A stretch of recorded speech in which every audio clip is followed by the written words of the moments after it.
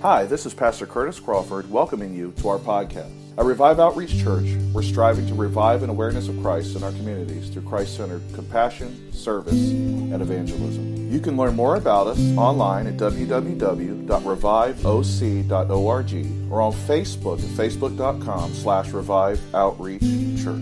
We hope that you enjoy this message, and God bless.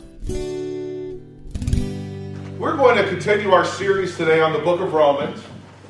The book of Romans that we started last week. We're going to finish up chapter 1 this week. If you recall, last week we looked at the first 17 verses of Romans chapter 1, and we talked about Paul's greeting and that he was a bondservant, and he was elevated that term, that he was willingly giving himself over as a servant to Christ because of his love and because of the mercy and the love that Christ had shown him. And we talked about the gospel and what the gospel was and the good news of Jesus Christ, and that it was the power of salvation. And we talked about Paul's desire to go to Rome and his desire to spread the gospel there and also meet and be encouraged and to encourage those who were laboring in the church.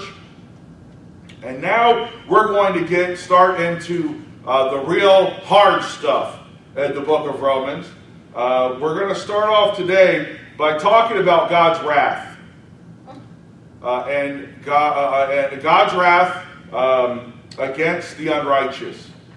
So today, as I said last week, the book of Romans has really all of the foundations of the faith, the Christian faith, explained and mentioned and outlined in it. And so I'm not going to lie to you. This is some tough material here, but it is the Word of God, and it is part of going through the study. It's critical, and honestly, it applies to our society today. It applies to our society today just like it applied when Paul wrote this letter to the church in Rome. So if you want to open up with me in your Bibles, the book of Romans chapter 1, we're going to be starting with verse 18 today. Romans chapter 1, beginning with verse 18. It says, "For the wrath of God is revealed from heaven against all ungodliness and unrighteousness of men who suppress the truth and righteousness. Because what may be known of God is manifest in them, for God has shown it to them." So let's look at these first two verses together. It says there in verse 18, "For the wrath of God is revealed." We live in a society today that has propagated this lie about God, that if God exists, that He's uncaring and He's unloving, and that He just sits up there with a bolt of lightning waiting for you and I to mess up so He can issue some sort of judgment and He can blast us anytime that we make a mistake. And that's not God at all. Even though God has wrath, and God is going to reveal that wrath upon mankind, God's wrath is not knee-jerk, right? You and I, God's not like man. God is not manipulated by man's feelings. God is not manipulated or surprised by sin. So God had a measured, just response to sin before Adam and Eve ever fell in the Garden of Eden. Before they ever chose to disobey God in the Garden of Eden, God already had His distaste, His hate of sin. He already had determined what His response would be to sin, as He had said to Adam and Eve. If you do this, the consequences are death, spiritual death, and you'll eventually physically have to die. And so God has always said that the wages of sin is death, but the gift of God is eternal life. You and I who work in rebelliousness, and if we live in rebelliousness towards God, the consequences of that is death, and that's God's wrath. God's wrath is not impulsive outburst of anger. My dad, when I was younger, we walked on pins and needles around him a lot because you would just make, depending on his mood that day, if you made a small mistake, he might explode and cuss you out for 45 minutes and lecture you and call you all kinds of names and put you down. And so you walked on pins and needles. It just depended on the mood he was in that day. That's not how God works, right? God doesn't work by deciding that he's in a bad mood that day, and so you do something small and he's just going to overreact and punish or do something terrible to somebody or pour out his judgment based on his mood. That's not how God works. But we've been conditioned in our world today to believe that if there is a God, he must be bad and he must not love his people, because there is punishment and there is consequences. There are consequences to sin.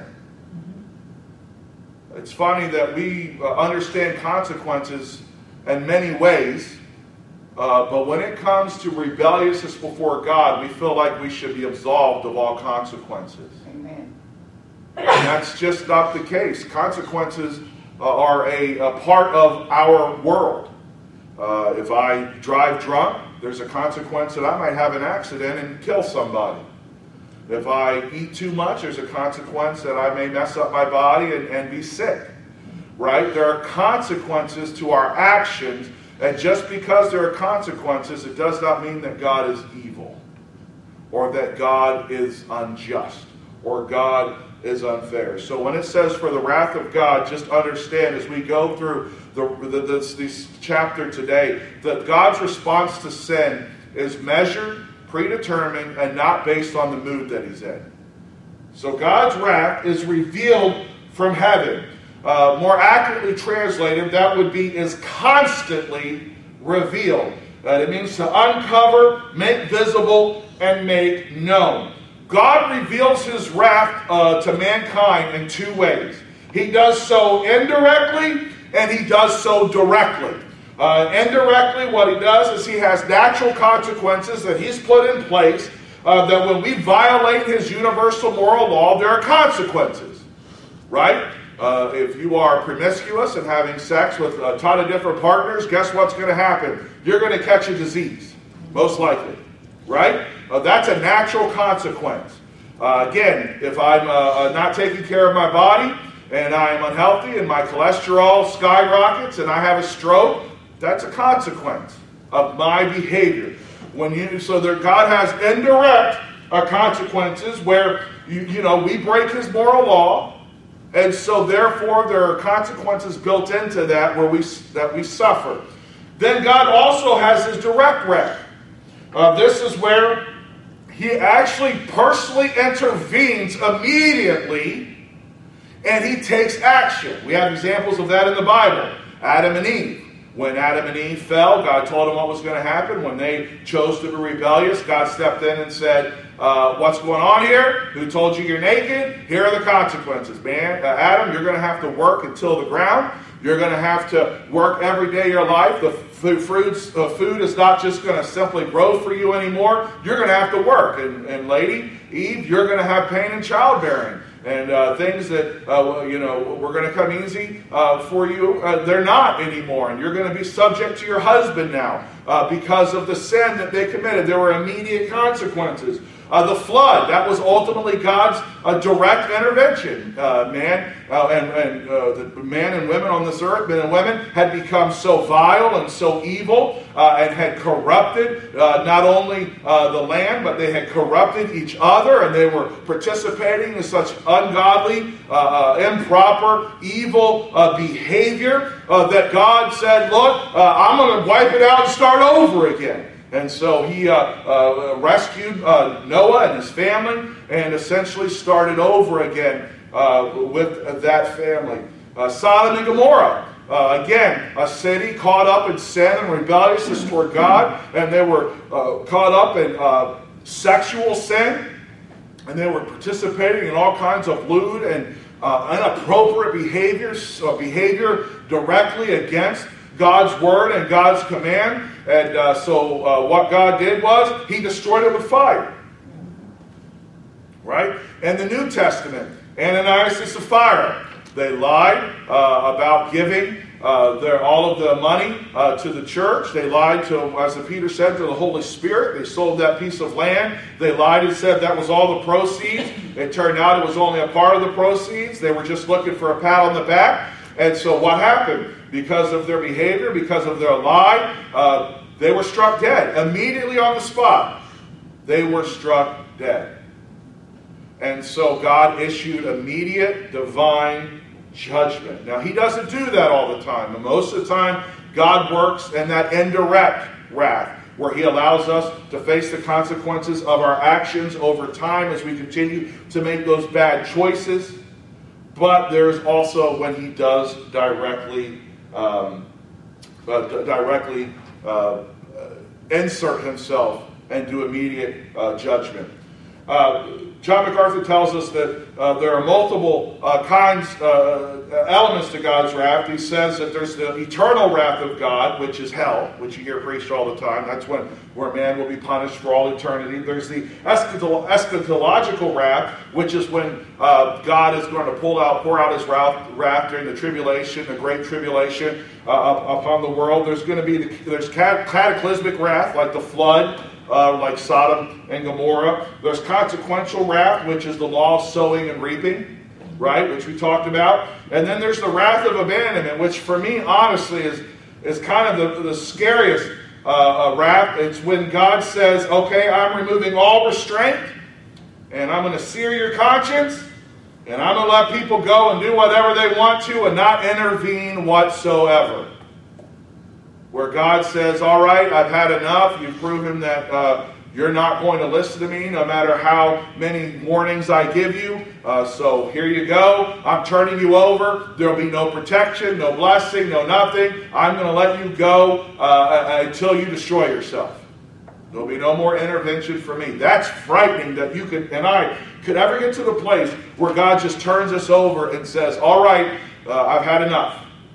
You go ahead and do what you want to do and face the consequences. There's no more. See, you and I don't realize that we take it for granted our conscience, and we take for granted the fact that God still protects us and blesses us, right? We don't know many times. We don't know what it's like to live when God lifts his hand. But we can see the results of that in people's lives who are destroyed by drugs, who are destroyed by alcohol, who are destroyed by sexual sin, who are ultimately... God just says, okay, you can have what you want, and I'm no longer going to intervene. The Bible says there again at verse 18 that against all ungodliness and unrighteousness of men who suppress the truth and unrighteousness. These are individuals who make a conscious decision to oppose God's truth by holding fast to their sin. The Bible says to him that knows to do right, but doesn't do it, to him that is sin. Psalm 14:1 says, the fool has said in his heart, there is no God. They are corrupt. They have done abominable works. There is none who does good. Right? So those are somebody who has made a conscious decision that even though their conscience has told them no, even though they may have even heard the Word of God. They were raised in church. It was preached. They've heard about Jesus. They know of his mercy. They know of their condition. They choose to reject it anyways. And that's what God is talking about here. Man chooses to ignore God's revelation of himself in whatever way, which we're going to talk about here in a moment. And so therefore, God is going to pour out his wrath upon them. We suppress our conscience. We suppress our creation and God's manifest attributes in creation. And then we choose also to ignore God's word. Verses 19 and 20. Because what may be known of God is manifest in them, for God has shown it to them. For since the creation of the world, his invisible attributes are clearly seen, being understood by the things that are made, even his eternal power and Godhead, so that they are without excuse. Now, one of the things that you will hear many times is that, well, what is about the people that never heard the gospel? What about the people that never heard of God? And this is what Paul is addressing here now. no one is without no one has an excuse. Why? Because God has revealed himself to man in ways that are outside of the Bible and that are outside of being preached to. What are those ways? Paul lists them here. One, God has given each and every one of us a conscience. Inside all of us is a conscience. Inside all of us is a knowledge of right and wrong. Inside of all of us, we know it's wrong to steal. We know that it's wrong to kill, to destroy. Inside of all of us, we know these things inherently, and yet we choose to rebel against them. Right? We have a conscience upon our hearts. And those who are naturalists, those who believe in evolution, believe that has evolved in us. But what we believe as Christians is that God imprinted that upon us. When he created man and created us in his image, he imprinted and gave us a conscience to know what was right and what was wrong on a low level. We know basic things, right and wrong. In addition, in verse 20 it says his invisible attributes are clearly seen. What? The things that are made. His eternal power and his Godhead. Right? If you look at the world today and you are objective and you look at the world and the universe and you really pay attention, I don't know how anyone can come to the conclusion that it all happened by accident. Amen. I had a friend of mine that I was talking with, and he said, with all the billions of galaxies, there is a complete chance that one of them accidentally has life. We can support life, and Earth just happens to be one of them. But what they fail to take, first of all, that probability is astronomical. In addition to that, not only the conditions that have to be put in place to sustain life are like, I don't know how you can look and not see the intervention of a creator. If the moon wasn't where it was, we would not be able to sustain life on this earth. If it was just a little bit closer or a little bit further away, we couldn't sustain life on the earth. If we were just a little bit closer to the sun, if our orbit was just a little bit different, we would not be able to sustain life on earth. If the planets were not exactly where they're supposed to be, if they were any closer or any further away, we would not be able to sustain life on this planet. There are so many things. The stars have to be exactly where they are, right? Or we would not be able to sustain planet or life upon the earth. There are so many things that are evident that had to have been designed that could not have happened by accident. If you are objective, but here's the thing, and I was watching a discussion between an atheist and a Christian, and it was actually an amicable conversation, but usually those conversations aren't amicable because the truth is, if you ever watch those debates, what ends up happening is the atheist talks down to and treats the theologian or the Christian like they're stupid and don't know what they're talking about, and they're very condescending. But in this particular one, it was actually a very nice conversation. And basically what they acknowledged at the end of the conversation was this. If you want to believe in creation, you'll find a reason to believe in creation. And if you want to believe in evolution or believe that there is no creator, then you will find evidence to support your opinion. Right? If you and I start from the perspective that there is no God, then we will have to then interpret everything around us under the predisposition that there is no God. Right? We'll have to do that because we've got to find out how we got here. We've got to come up with a way with how this happened and with how we got here. But the scientific world would have you believe that there aren't any real Christian scientists out there, that there aren't any real mathematicians, there aren't any real astronomers, there aren't any real scientists, physicists that believe in the creation, and that is simply not true. There are prominent scientists throughout history, to include today, that they believe there has to be a divine creator. There has to be. There had to have been something that kicked it all off. Even if you don't want to believe that God is intimately involved in the lives of the world, there is no denying that something had to start it. Something bigger and greater than what is currently in existence. For something cannot create something bigger or better or more evolved than itself.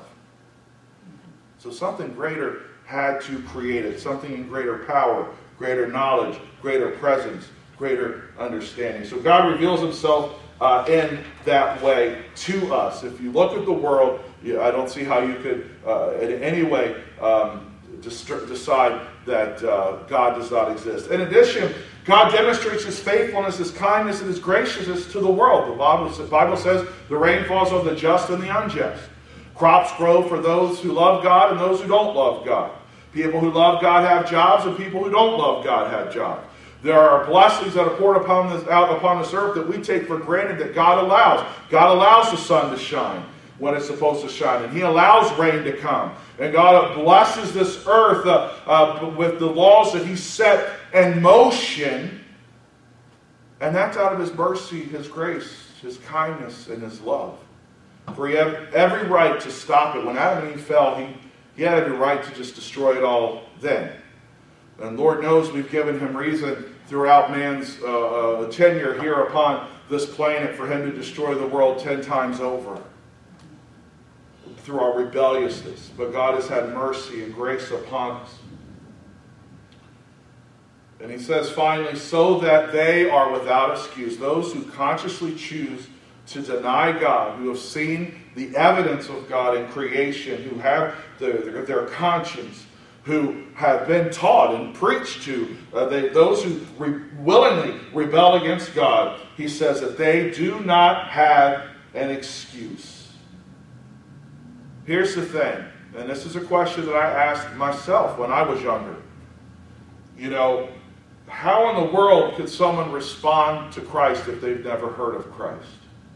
How in the world could they ever respond? And I really thought about that a lot, and then I heard someone preach one time about the Ethiopian. And how that the Ethiopian in the New Testament, in the book of Acts chapter 8, he was wondering. He hadn't met Jesus. He didn't know Jesus. He had only was reading the scriptures from the book of Isaiah, the Bible says. And yet God took Philip and said, Philip, go stand here. So that when the chariot came by with the carrying the Ethiopian, Philip heard him reading from Isaiah. And he flagged the chariot down and said, hey, what you reading? And the Ethiopian said, I'm reading this. I wish I had someone who could explain it to me. Philip got up in the chariot, preached the gospel to him. The man got saved and got baptized at that moment. So my belief is that if someone really wants to know God, they will find him. If that obscure tribe that has not had any contact with mankind or outside of their small area, if they want to know God, God will make sure that they know him. If they genuinely seek him, he will make sure that he has revealed himself specifically to them so that they can be saved. And we see that in the Ethiopian. We see that with Cornelius, right? The first Gentile convert. You know, he served God. He was honored God. He gave and he supported the Jewish people. And so God sent Peter to him directly and said, I'm going to tell you about this Jesus. And Cornelius and his whole household were saved, baptized, and filled with the Holy Ghost. So if you and I believe this, that if someone wants to know God, they will get the opportunity to know God. He will go after them. He will seek them. And he will draw them to himself. But let's be honest, many people want nothing to do with God. Nothing outside of anything that would impact their plan or purpose in their life, they don't want anything to do. Or if something bad goes wrong, we immediately want to throw God out of the picture. But if a man or a woman or a child want to know God, they will find God. He will reveal himself to them. chapter 1, verses 21 through 23 says, because although they knew God, they did not glorify him as God, nor were thankful, but became futile in their thoughts, and their foolish hearts were darkened. Professing to be wise, they became fools, and changed the glory of the incorruptible God into an image made like corruptible man, and birds, and four-footed animals, and creeping things. J. Vernon McGee says, if you examine the next few verses carefully, you will see that there are 7 steps which mankind took downward from the Garden of Eden. So if we look at this, first it says, because although they knew God, so although man has no excuse and they know that there must be a higher power, there must be a creator, for God has not hid himself in that his invisible attributes are indeed clearly seen. So first, although they knew God, they chose not to glorify him. They chose not to put him on the throne of their hearts, to honor him. They chose not to give him his rightful place in their lives, and they decided to live self-sufficiently apart from God. They were not thankful. They refused to acknowledge that every good thing they enjoyed came from God. We live in a world that is a thankless world. A world that does not honor or is not grateful for anything that it has, not just to God, but to anybody else. We take our military for granted. We take our economy for granted. We take everything for granted in this world, and not realizing that we should be thankful for what we have. Amen. The poorest of the poor in our country are still more wealthy than many of the most wealthiest in other countries. We are a blessed nation that chooses to not be thankful for what we have and grateful to the Lord. Finally, or next, he says, became futile in their thoughts, meaning man began to search for meaning and purpose outside of God. To look for meaning, to find purpose for their lives outside of God. And so they began to invent schemes and plans in our hearts. Man began to invent those things like evolution to describe how creation came to be, how the world came to be, how man came to be absent of God. Their foolish hearts were darkened, because when man rejects the truth, the darkness of spiritual falsehood replaces it. Our eyes are blinded, our hearts are blinded, and it makes it difficult for us to see any spiritual truth. Amen. What's sad is that we do it to ourselves. Over time, as we continue to seek everything but God and rebel against him, our hearts just get more and more black, darker. The shadow grows thicker and deeper. Man professes to be wise. Professing to be wise, they became fools. Man rationalizes his sin, and when we rationalize our sin, despite the consequences that we see right in front of us, that is foolishness. I mean, it's just looking at our world today, rationalizing our sin and the behaviors in our world that are clearly, there are consequences too. But yet we still rationalize it that it makes us feel good, or it's what, helps me. It's what, meets my needs, which meets my immediate, what I want right now when I want it. And despite the pain that it causes, we still chase after it. That's foolishness. Yes.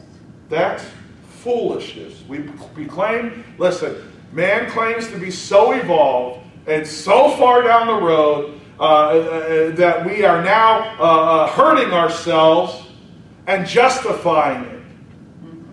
Mm-hmm. There is a very sad epidemic, especially among teenagers, called cutting, where they get very depressed and they get very sad, and they only way that they feel like they deserve to feel pain. And then they're just emotionally a wreck, and they don't know how to deal with it, and so they cut themselves, right? I know someone very dear in my life who, during his teenage younger years, he cut himself. He did that to his arms. He sliced up his arms. cutting themselves to try to get some sort of relief, to punish oneself. And now you and I can look at that and we can say, well, that's horrible, and it is horrible, and we want to help those people. But we live in a world today where people are cutting themselves all over in their lives and hurting themselves and wounding themselves through rebelliousness and sin. And that's just as tragic. Amen. Walking in impurity, drugs, alcohol, sex, lying and cheating on our jobs, being unfaithful in our marriages. All of those things are forms of acting out and trying to get some sort of release or relief or some sort of joy or happiness. But all it is it hurts us. So we think we're so smart, but we're really not. We're just proving ourselves to be fools who changed the glory of the incorruptible God into an image made like corruptible man. Idolatry is something that's plagued the world since the beginning of time. The nation of Israel was ultimately destroyed because of their idolatry. They're worshiping fake and false gods, creating images and saying that they're God. When they were led out of Egypt, when Moses went to go get the Ten Commandments, while he was up there, they got frustrated, and what did they do? They got all their gold, melted it down, and built a golden calf to worship. Right? Man likes to set up idols, and while you may not have a statue of some idol sitting on your shelf that you bow down, burn incense to, and pray, mankind has many different idols that we place in front of God. An idol is anything that we allow to sit upon the throne of our hearts in place of God. Amen. Anything. It doesn't have to just be something made out of stone or wood or a material. It could be something that you and I cannot touch. It could be a relationship. It could be a job. It doesn't just have to be material, but it also can be material. We can take things that are good and turn them into idols. Right? People have worshipped nature. Trees are great things. They don't deserve to be worshipped. We need trees to live. They take the carbon monoxide and they dioxide and they turn it into oxygen. We need them. They don't deserve to be worshipped. So we take things that were meant to help us and meant to sustain us in their blessings of God, and we corrupt them. We corrupt them and we worship them instead of God. Now here we get to the really tough parts. I know that this has been a wonderfully uplifting sermon, but it is God's Word, and it is something that we need to apply to our lives, because the truth is, even as Christians, we can find ourselves not being grateful, not being thankful. We can find ourselves being content to live in rebelliousness towards God and our sin, and we need to know that God does not have any patience for people, even His children, who constantly live in sin. Amen. He hates sin. It also should give us an understanding of the world, right? Be able to look at the world and have pity, and our hearts ache and hurt for those around us who do not know Christ as Lord and Savior. We don't want them to suffer the wrath of God. Any of the wrath of God in any way, shape, or form. And so we must reach them with the gospel of Jesus Christ. Okay, look at verse 24 and 25. Therefore God also gave them up to uncleanliness and the lust of their hearts, to dishonor their bodies among themselves, who exchanged the truth of God for a lie and worship to serve the creature rather than the Creator, who is blessed forever. Amen. Now you're going to see this phrase three times here, 2 more times after this. God gave them up. He's going to use it 2 more times after this. And what it literally means in the Greek is a judicial term. It means handing over a prisoner to his sentence. All hope is lost. There is no more appeals. You're being handed over to be punished to the sentencing that you were given. So God says first that He gave them up to the uncleanliness and the lust of their hearts, to dishonor their bodies among themselves. That word uncleanliness there is a general term used most often to talk about decaying matter. So God says that you and I are so unclean that those who reject, the men and women who reject God and are rebellious to God, they are consciously rebelling against God, they know about God, they've seen His attributes, He maybe even sat in a church service, they know God. Yet they continue to rebel against God. God calls them unclean, not just unclean, He says they are deteriorating like a rotten corpse. He gives them over to their uncleanliness. Right? That means you can't be treated. You can't be healed. He's giving them over to it. He's handing them over to their sentence, their uncleanliness, their decaying way of life, to be ultimately destroyed by it. So He gives them over to their uncleanliness. Now, He is going to talk specifically here in a moment about sexual sin and the path that sexual sin takes, and sexual immorality, right? And the lust of their hearts to dishonor their bodies among themselves. The book of James chapter 1 verses 14 to 15 says, "But each one is tempted when he is drawn away by his own desires and enticed. Then when desire has conceived, it gives birth to sin. And sin, when it is full grown, brings forth death." When we give ourselves over to sin, eventually sin will destroy us. Because the wages of sin will always be death. Verses 26 and 27. "For this reason," here we go again, "God gave them up to vile passions. For even their women exchanged the natural use for what is against nature. Likewise also the men, leaving the natural use of the woman, burned in their lust for one another.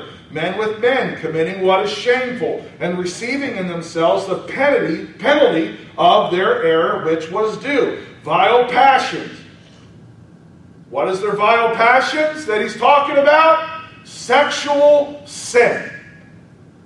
Now he mentions women first here, and he does that on purpose because typically in a society, women are consumed by their sexual immorality last. Throughout history, women are usually the last to succumb. Men are all about getting in there and fulfilling every dirty sexual desire that they have. We operate with our sex drives, and we are easily corrupted. Women, you're the moral bastions. You, women, typically are not corrupted by those things. But as you can see, as happened in Rome and in Greece, and what has happened in our society right here in our world today, what has happened in our developed countries, women are actually now falling prey and participating in the same vile behaviors that men fall prey to, and just as easy. That right there lets you know that things are bad shape. But Paul said things had gotten so bad that even the women were acting like pigs. Why? Because they decided that instead of, they were going to give themselves up to every sexual pleasure just like a man was doing. And what he's saying is it had gotten so bad that when it gets to the culture gets to this place, God says, I'm done. I'm going to give them up to their vile passions.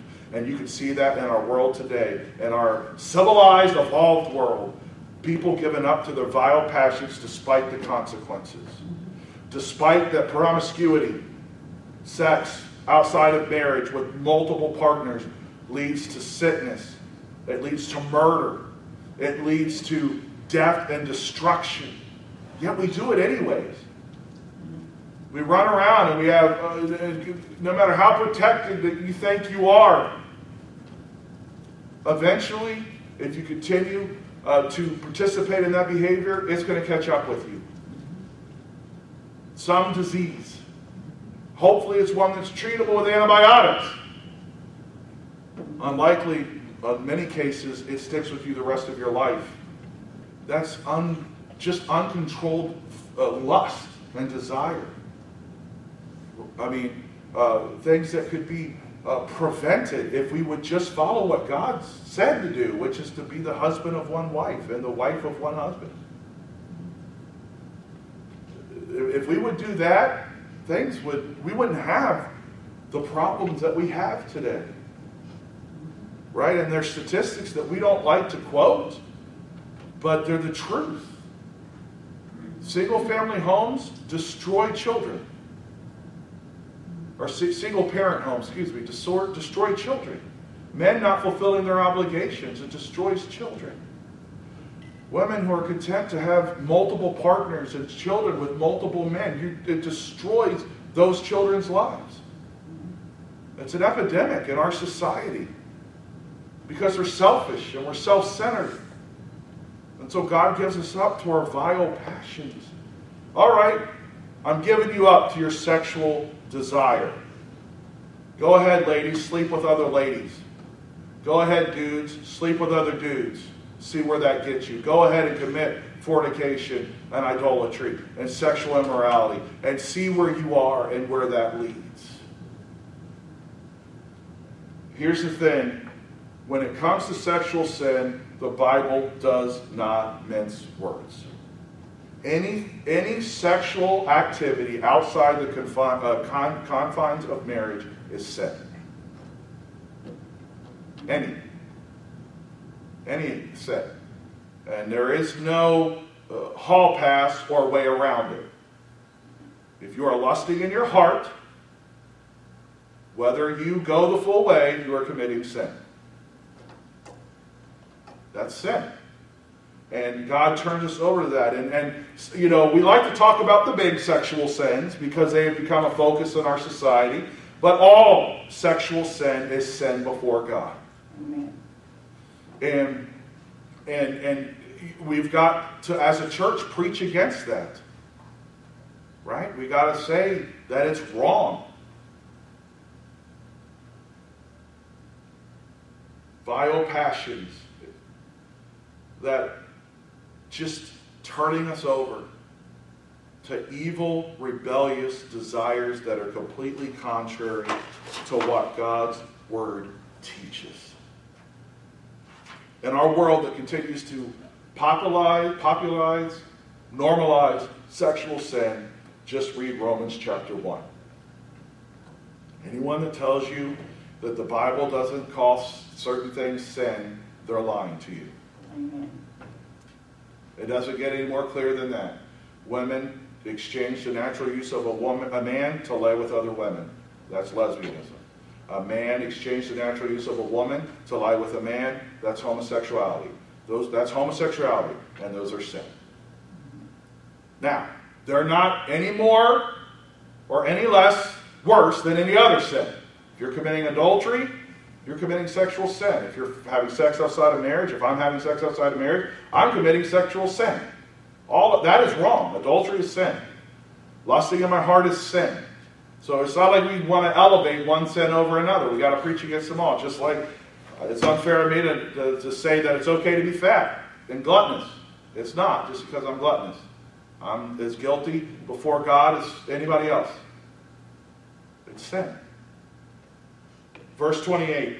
And so even as they did not like to retain God in their knowledge, God gave them over to a debased mind, to do those things which are not fitting. Again, God gave them over to what? A debased mind.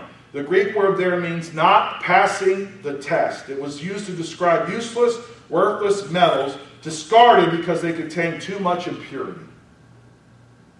God said, can you imagine getting to a place where God gives up someone and says, you're too impure to do anything with? You're too rebellious, you're too dirty, you're too caught up in your sin. There's no hope for you anymore. That's scary. You're so impure that I'm just going to give you over and throw you out. But Paul says it right here. Give you over to a debased mind. To do those things which are not fitting. Go ahead. Do those things. I'm going to stand back and let you destroy yourselves. That's scary that you and I can get to the place where God could give us up, where he could step back and say, all right, I'm no longer intervening. And we can see in our world today what happens when God steps back from people's lives and he says, okay, I'm no longer intervening. And we're seeing the progression of that in our society. It is like a cancer that corrupts. Verse 29 through 31. Now here, we focused on those sexual sins, but here's a list of sins that Paul is going to talk about that God will give us over to. Being filled with all unrighteousness, sexual immorality, wickedness, covetousness, maliciousness, full of envy, murder, strife, deceit, evil-mindedness. They are whisperers, backbiters, haters of God, violent, proud, boasters, inventors of evil things, disobedient to parents, undiscerning, untrustworthy, unloving, unforgiving, unmerciful.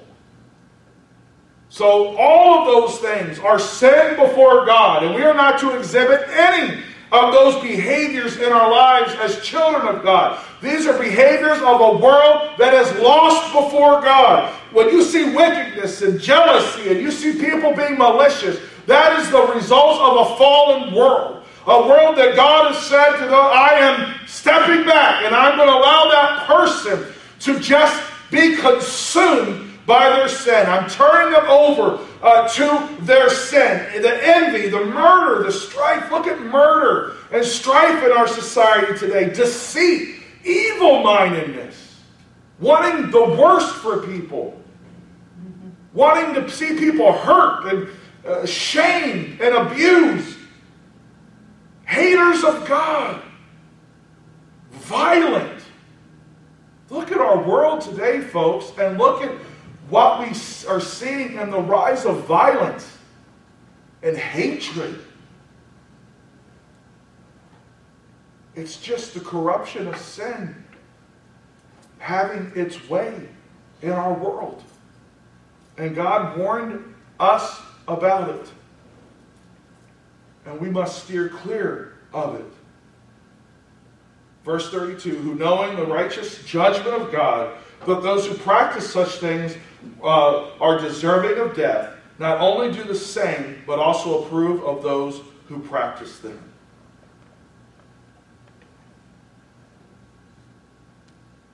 They are fully aware that there is a God. They are fully aware that there are consequences to their behavior, but they do them anyways. And not only do they do them, they celebrate everyone else who does it with them.